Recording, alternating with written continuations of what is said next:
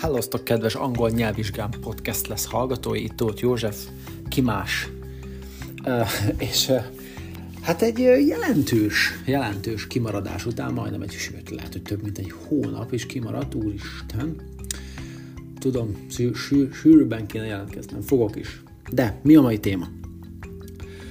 Igekötős igék. Jó, nem annyira megyünk bele a részletekbe, szórend, stb. Nem olyan nehéz egyébként se, hanem elkezdjük ezt a sorozatunkat, biztos lesz egy 3-4 rész ezekből, és a mai adás az csak arról fog szólni, hogy megnézzük 10 darab frazális, igekötős igét, mert mindjárt meglátod, ha írtál, nem tudod, hogy miről van szó, a jelentésüket, illetve példamondatokkal. Nyilván ezek gyakori igéket hoztam így első alkalomra, hogy már óra meghallgatás után egyből tud használni. So, mit értek ez alatt? Azt értem ez alatt, hogy mondom az első igét, oké, példával a legegyszerűbb ezt elmagyarázni. Az első igénk az lesz, hogy put on. A put igét ismerjük, tesz, rak. De a put on az azt jelenti, legalábbis elsősorban ott használjuk, hogy felvenni magunkra valamilyen ruhát. Jó? Putnak ráadásul a múlt ideje is pontosan úgy vagy put. I put on my shirt. I put on my t-shirt. Jó? I should put on warmer clothes. Például. Jó? Tehát a put onnal vesszük fel angolul a ruhákat. Jó, hát ha már ezt megbeszéltük, akkor ugye nem árt megbeszélni, hogy a levenni, az pedig a take off. Take off. Attól függ, hogy milyen szinten akarod tanulni az angolt, azért bizonyos igéknek van olyan jelentés, ami nem annyira népszerű, most hát nem is az, hogy népszerű, hanem hogy ritkábban használatos.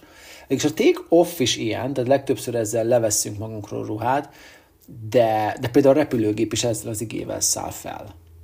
Jó? Tehát the plane took off. Felszállt a gép. Jó, ez volt a második. Nem lesz egyébként egy hosszú epizód, de amúgy is van egy bejelenteni való, majd mindjárt megbeszéljük.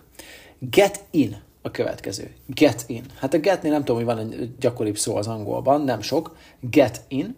Az azt jelenti, hogy beszállni. Például autóba. Get in the car. Jó, ehelyett azt mondják persze, hogy jump in, de az inkább ilyen szlenges. Oké? Vagy hop in. Még az akár az is lehetne, de most nem menjünk el a lényegtől. Get in.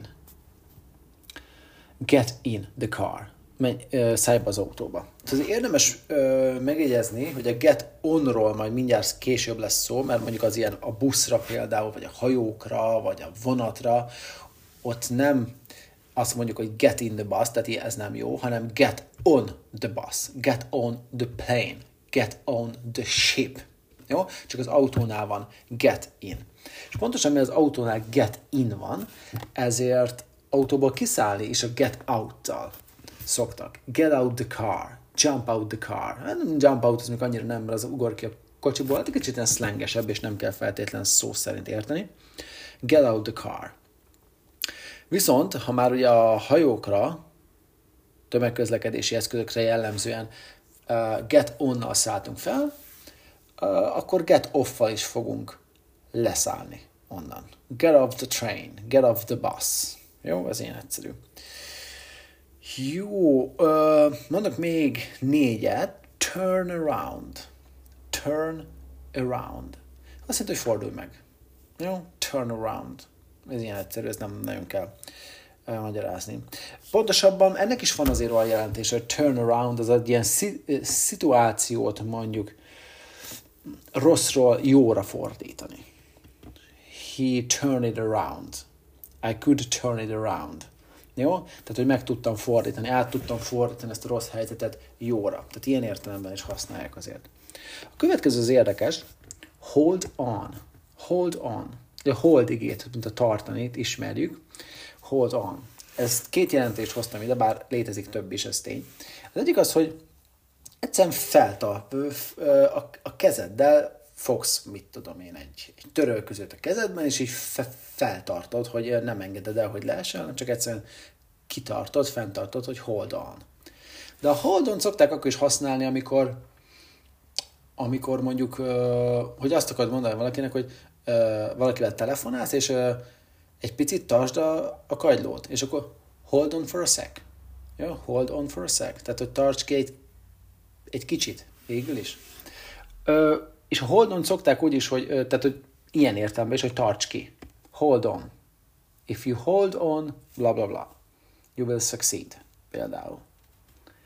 Oké. Következő, pick up. Pick up.